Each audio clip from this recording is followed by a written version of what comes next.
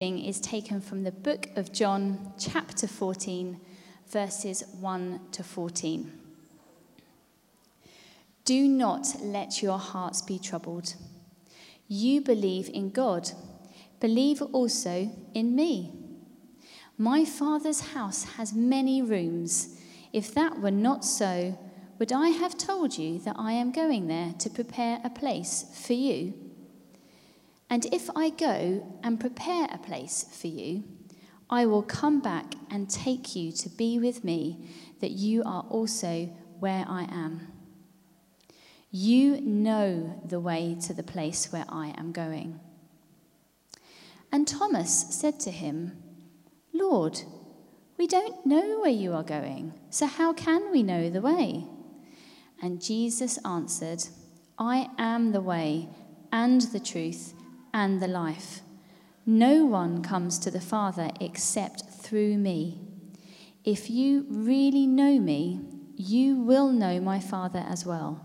From now on, you do know him and have seen him. Philip said, Lord, show us the Father, and that will be enough for us. And Jesus answered, Don't you know me, Philip, even after I have been among you such a long time? Anyone who has seen me has seen the Father. How can you say, show us the Father? Don't you believe that I am in the Father and that the Father is in me? The words I say to you, I do not speak on my own authority. Rather, it is the Father living in me who is doing his work. Believe me when I say that I am in the Father and the Father is in me, or at least believe on the evidence of the works themselves. Very truly, I tell you, whoever believes in me will do the works I have been doing, and they will do even greater things than these, because I am going to the Father. And I will do whatever you ask in my name, so that the Father may be glorified in the Son. You may ask me for anything in my name, and I will do it. This is the word of the Lord. Thanks be to God. Thank you, Sophie, very much indeed, and a very good morning to all of you. This morning we do begin a new series. The overall title is called Serve, and the subtitle is We Are the Church. And we're going to be starting with John 14 and John 15, and we're going to look particularly at what a theologian might call a doctrine of God, understanding who God is. And so we really ask all of you to come to this fresh, wherever you stand in your faith. Maybe you've been a Christian for many years, maybe this is all new to you, maybe you're just curious, you want to find out more. We just invite all of you, come to this fresh and hear what Jesus himself says about the Holy Spirit. And we really hope we're going to uncover some great things. I want to begin by saying we are the church, and we should be a community of love, primarily because God is a community of love, the Trinity. And there are many Bible passages that link together Father, Son, and Holy Spirit, link them together in a complex matrix. And Christians hold on, certainly in English, to this one word, Trinity, to describe God, to make sure that we don't leave anything important out from what we say about God based on his word, and that we treasure and uphold the essential mystery of God. Now, the Bible's overwhelming and overriding emphasis is that God is one. Unlike Israel's neighbors and other religions in the world today, many of whom believe that there are a host of gods, a pantheon, if you like, of gods. But in the Old Testament, the Holy Spirit is already being described as a personal presence of God, both in creation and in worship. So in the Old Testament, we've got the absolute oneness of God upheld, But we've also got the Holy Spirit right at the beginning, identified as an agent of creation, one who gifts us in worship. And then Jesus happens and explodes onto the pages of the New Testament. And even before his ascension, he is being named and talks about himself as the Son of God. And he's being talked about in those terms by God-fearing Jews who've spent the whole of their life unto that moment believing more strongly than almost anything else that there is only one God. So Jesus in the pages of the New Testament is not a prophet. He's not simply an inspired human being. He is the Son of God. And then in the rest of the New Testament, we see with the outpouring of the Holy Spirit the way that we as Jesus' disciples are empowered. We are enriched to live for him. And in this opening section of John 14, we see Jesus use a very powerful and yet very intimate picture, both of his own relationship with God the Father and the way that he invites each one of us personally into the generous community of love of the one holy, true, triune God. And the picture that Jesus gives is a really powerful one. It's a devoted son. And a devoted son is going to go back to the family home to get everything ready for his new friends. Well, that, to me, seems to be an absolutely brilliant way to talk about the gospel. We just want a one or two sentence way of describing it. That's what we could say. We could say Jesus came to live amongst us, showed us the way of love, showed it so strongly that he died in our place, and then he went back to heaven to get heaven ready for all the new friends that he is beckoning to come and join in the love that Jesus knows with the Spirit and with God the Father. Now, if all of this talk of Trinity, Father, Son, Holy Spirit, if it's beginning to make your head ache already, I've set myself a challenge, and that is to dedicate the rest of this sermon to summarizing what we mean by the Trinity, but I will only use words of one syllable. I've done this at 9 o'clock. Someone spotted one word that I'd smuggled in that had two syllables, for which open apology. So do listen really carefully and see if I'm true to my promise. But that's the challenge, to try and describe, in summary, what is going on here, but only using words of one syllable. So listen carefully to check that I'm honest and true. I'm deeply indebted to a wonderful theologian called Professor Mike Higton, who is Professor of Theology and Ministry at Durham University, from whom I have borrowed. So this was his idea originally. So here we go. Are you ready? Trinity, words of one syllable. This day, we set our minds on the fact that God is three in one. It is hard to get your head around. You might think it's the kind of claim that sits a long way from your faith. You might think that you need a big brain to get it right. You might think you need lots of long, long words. And what I want to tell you is that it's not like that. This is a truth that you can grasp. This is a truth at home in your faith. This is a truth that you can feel in your heart. This is a truth that does not need long words. Short words will do. God is more than our minds can grasp. We can't know how God's life works. And when we say that God is three in one, that's not meant to help us tie God down. It does not tell us how God's life works. It does not mean we get to say, oh yes, now I get it. Now I see what it all means. Now it all makes sense to me. No, it is not meant to help us put God in a box, In fact, it's meant to help us not to put God in a box. It's meant to point us to ways in which there is more to God than we might have thought, more to God's life, more to God's love, more to the way God shares God's life with us. To see what I mean, what I want you to do, all that I want you to do, is to think, what is it like when you pray? What is it like when you come to God and talk to God in praise, or to ask God for help, or to own up for things you have done wrong? Think what it is like when you pray.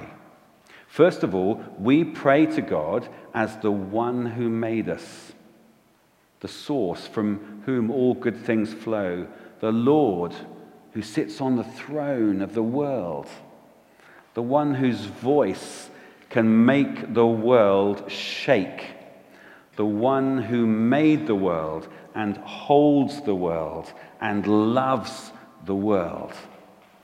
We here in our church, or at home, or in the car, or out on a walk, we pray to this one. And though a lot of the time we might not give much thought to what we do, from time to time it might get through to us just what a bold thing we do. We pray to God. We talk to God. We ask things of God, the King, the Lord of hosts, the one whose life is the fire at the heart of all things. That, on its own, should make our minds real. But that's not all. When we pray, we do not pray on our own. There is one by our side who prays with us, the one we call the Son. Hear these words.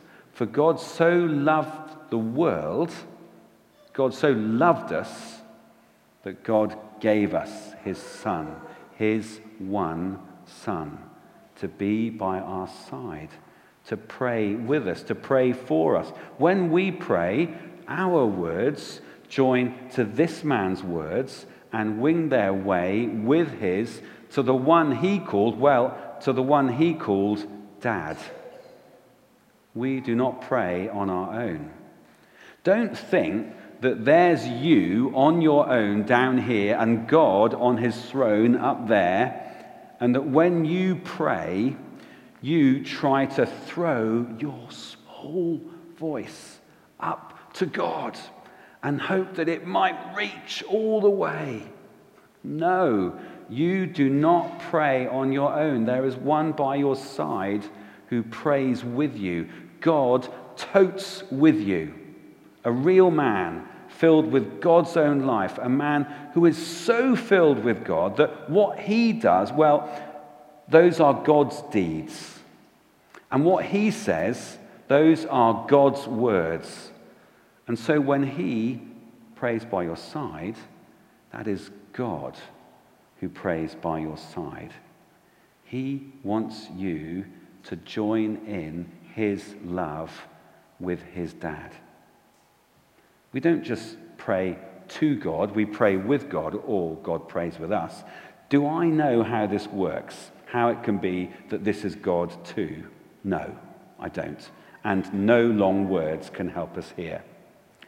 Why should I think that my words, my mind, could give me that kind of grasp on God? All I can say is that in some way, too deep for words, this man by my side is God. I don't need to know how it works. I just need to trust that it's true, to know it, to feel it, to rest in it. This is God by my side, and I do not pray on my own. So, when we pray, we know God on the throne, the one to whom we pray. And we know God once more, God by our side, the one with whom we pray. But that's not all. When I pray, let's say when I pray for a friend who is ill, when I cry out, oh God, please help my friend, it's not that I bring this friend's pain to a God who might not have heard of it, who might not have cared if I had not thought to pray. No, my love, my care for my friend, that's what I feel when I dip my toe in the stream of God's love for my friend. When, for a while, I flow in that stream, or it flows in me, when God's care, God's love, God's life flows through me. And so when we pray, when we yearn, when we long to see God work, when in our own small, weak ways we feel love and care flow through us, that is God too. That is God in our hearts, or God in our guts, God's life in our life, the stream that bears us up. We know that we can call out to God and say with his Son, Dad, please help. And when we do that, when we know with at least a small part of our minds that each one of us is a child of God, that is the breath of God in our minds, the fire of God in our hearts, the stream of God's life in our veins. So, when we pray, we do not pray on our own. Yes, we have God the Son, God by our side, who joins our words to his. But more than that, we have God in us, God in our hearts, God in our guts.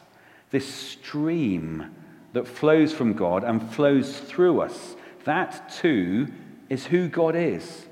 That is part of God's life. That stream is God. One more time. And so we say, though we don't know how this is true, we don't and can't know how it works, that God is not just the source, the one from whom all good things come, and God is not just the Son, the one who stands by our side and will not let us go, but that God is the stream, the flow, the one in whom we are caught up, the one in whom we rest, the one in whom we find our life. And we can know that too when we pray. So, there is a God, the one to whom we pray, the one to whom we look, to whom we call out, the one who made the world and who loves all that has been made. And there is God by our side, God once more, the one with whom we pray, God in this one who shares our life, this one who lives the life of God by our side, who poured out his life in love for us. And then there is God in our hearts, God in our guts, God one last time, the stream in which we dip our toes, the stream in which we long to swim, the stream which filled the Son and fills us too and bears us in love back to the one. The life of the one true God meets us in all these three ways. And all that we meet in these three ways has its roots deep, deep down in God's word, all the way down in God's life, in ways that our minds are not fit to grasp, in ways that break our words to bits. One life, one love, one will works through these three to meet us when we pray, to catch hold of us, to bear us up, and to take us home. And that's why our words for God need to stretch. And so now I have to break the rules. We call the source, the one to whom we pray, Father. And we call the one by our side, the one with whom we pray, God once more, Jesus. And we call the one in our hearts, the one in whom we pray, God one more time, Spirit. And that is why we call this God, the God we meet when we pray, the God we know when we pray. That is why we call this three in one God. That is why we call our God Trinity. Amen.